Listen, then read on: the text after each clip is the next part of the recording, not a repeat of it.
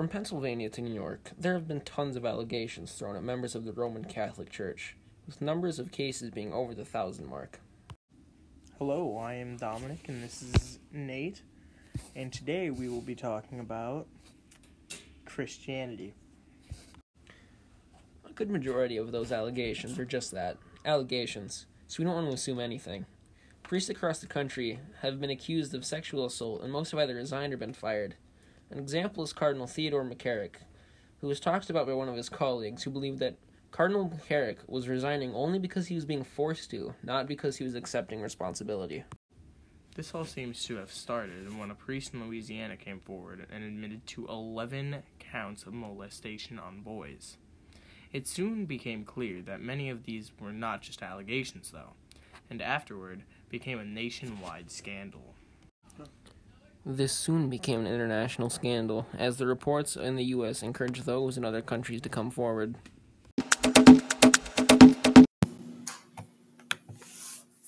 All right, so here with us we have our guest speaker, Christopher Haberman. He is the pastor of the Church of the Resurrection here in Sioux Falls.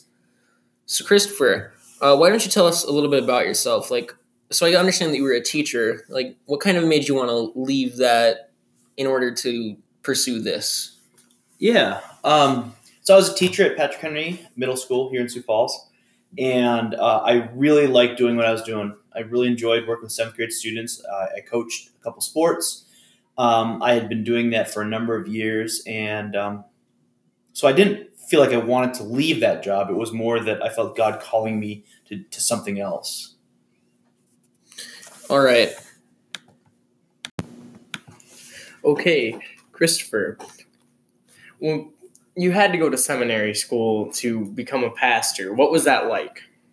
Yeah, that was pretty hard for me. I had gone to a lot of school, and I remember when I graduated from college, after my first 4 years of college, I got my bachelor's degree, I remember thinking to myself, I never want to go back to school. I love to learn, but just the constant deadlines and pressure of college it's pretty intense. I mean, you're there to just learn, and that is beautiful. I love to learn. But I found myself going back just a few years after college and getting a master's degree in teaching. And then as I felt called to ministry, I knew that I would have to attend seminary, which is a 3-year master's degree. I looked at different seminaries. I ended up here at Sioux Falls Seminary in Sioux Falls. And it was really a wonderful time in many ways that I would tell people there's nothing better than having the luxury of devoting my time to studying the Word of God and how God has revealed Himself to us. But it was also it was pretty rigorous. Part of that was the pressure I put on myself. There are people, and I certainly was this way in certain classes, even in college, where I would look at maybe the minimum I could do to still get an A. That was not the approach I had in seminary.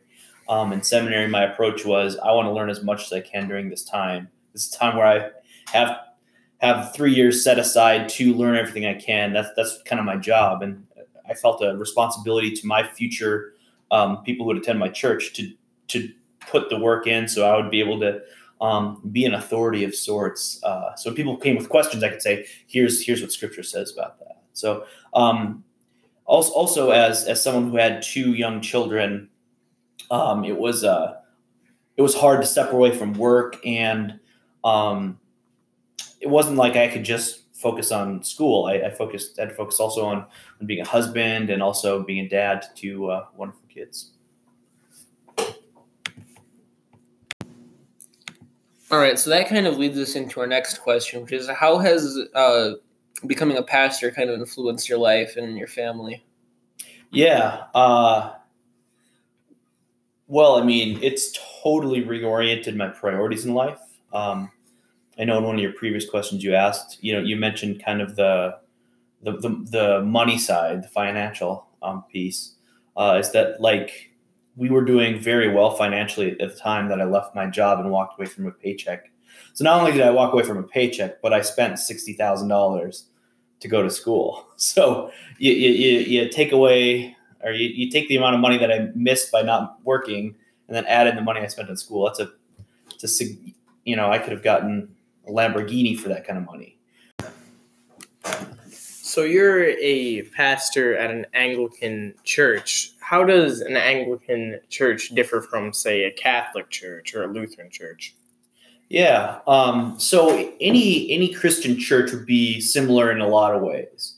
And I was raised in the Methodist Church, the United Methodist Church. My dad is still a United Methodist pastor. And so I found myself on the Protestant side of things, so not on the Catholic side. And as I kind of just looked at history and the way that the denominations have split and things like that, I found myself in the Anglican tradition because I felt like it was a very good it was very faithful to kind of the church as that Jesus founded.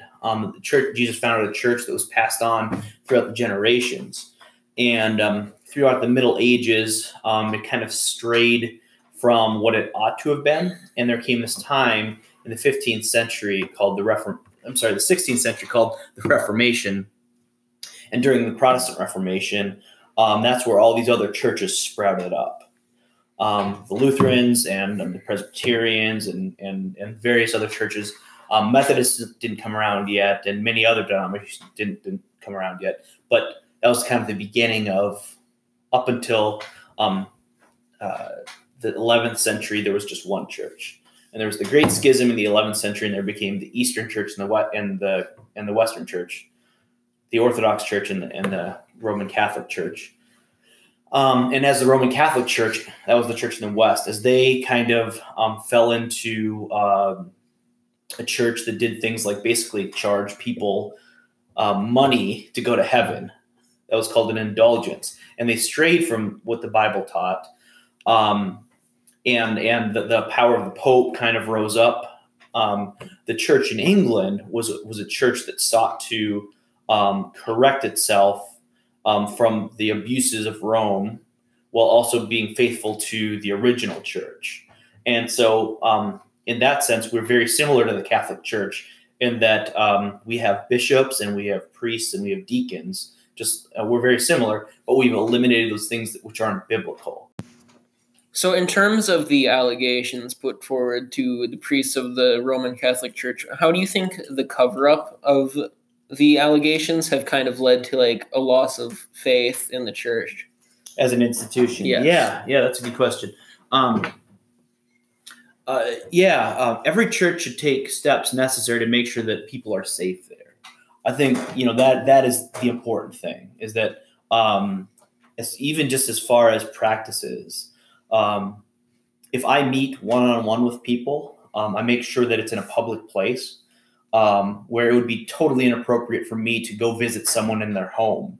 Not because I don't think I'm trustworthy, but I don't want someone to be able to accuse me of any wrongdoing, if that makes sense. Where I can be like, I couldn't have done anything wrong. We met at Starbucks.